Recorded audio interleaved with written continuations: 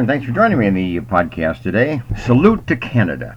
That's my topic. In light of what's going on in Canada today and across the country, even in the United States, I'd like to take time and salute our good friends and our good government and our allies in Canada. Canada's going through a tough time right now. They're going through an exciting time right now. They're going through an exploratory time right now. And they're on the verge of breaking ground in a new direction. Now, Canada, as you know, is generally known for its gentleness among its people. They're not known for violence. They're not known for violent protests and so on. They run their business in a fairly gentle and conservative manner. And the people are pleasant and nice and kind and welcoming and friendly. Now, I have a special relationship with Canada, and I have a special feeling and memory of Canada, probably more than most people. I obtained my doctorate degree from a major university in Canada, Queen's University in Ontario. Spent 5 years there. And I traveled throughout Canada on various academic trips. Canada became kind of known as a country and a people. For 25 years, I served on a board of a major university in British Columbia, Trinity Western University. And during those 25 years, I took 5 or 6 trips a year to Canada and would spend a weekend or more for university business. So my exposure to Canada has been great, and over an extended period of time of at least 30 years. 2 of my children were born in Canada, so we have great roots.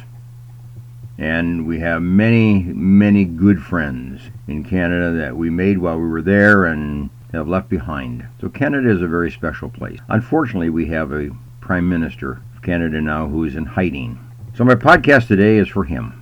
I'm going to give him a little advice, Mr. Trudeau. I was in Canada when his father was the Prime Minister. So I know a little bit about the family history and know a little bit about what the father would have done in the same situation. He'd handle it very differently than the current Mr. Trudeau. I was there in Canada when we had the French uprising, by the way, and that was in the time of Mr. Trudeau Sr. So I know how they handle uprisings. It wasn't violent, but it was a major uprising and a protest. That was about 1964. So here's a message for Mr. Trudeau.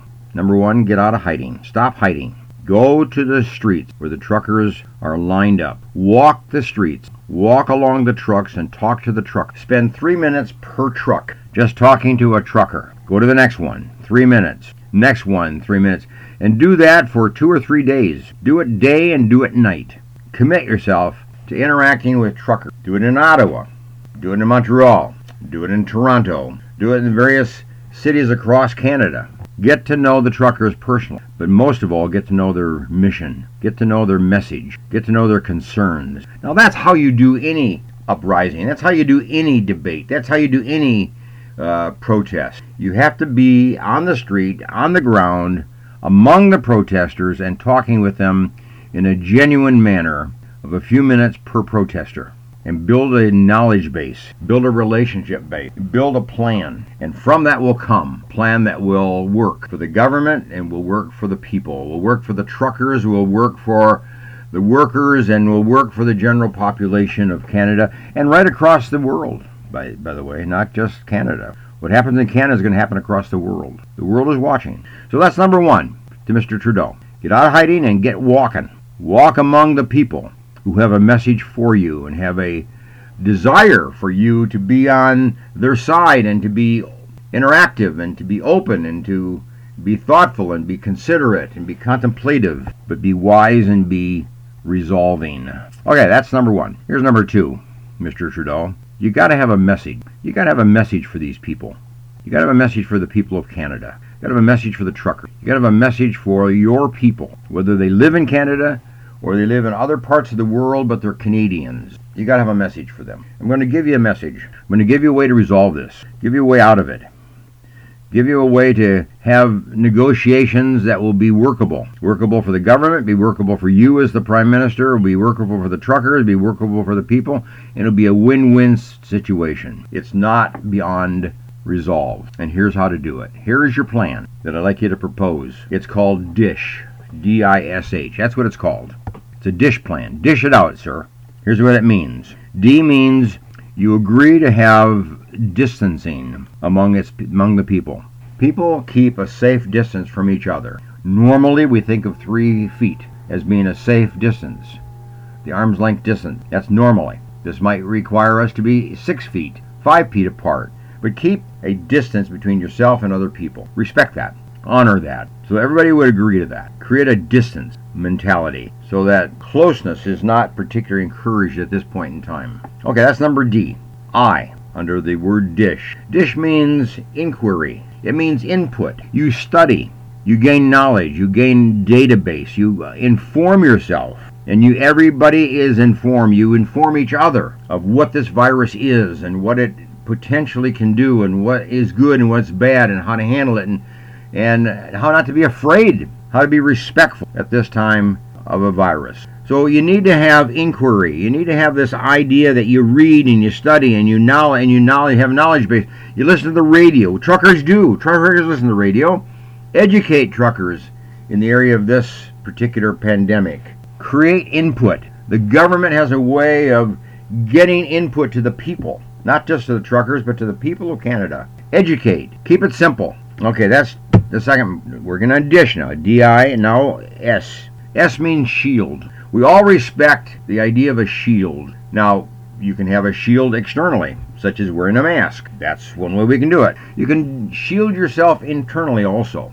That is your immune system. Have a strong immune system.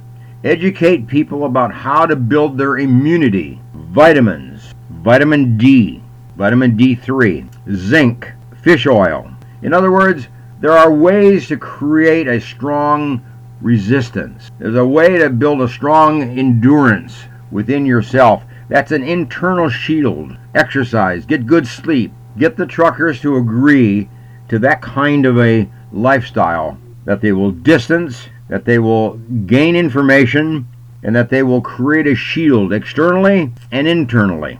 And then the last is H, hygiene. Practice personal hygiene.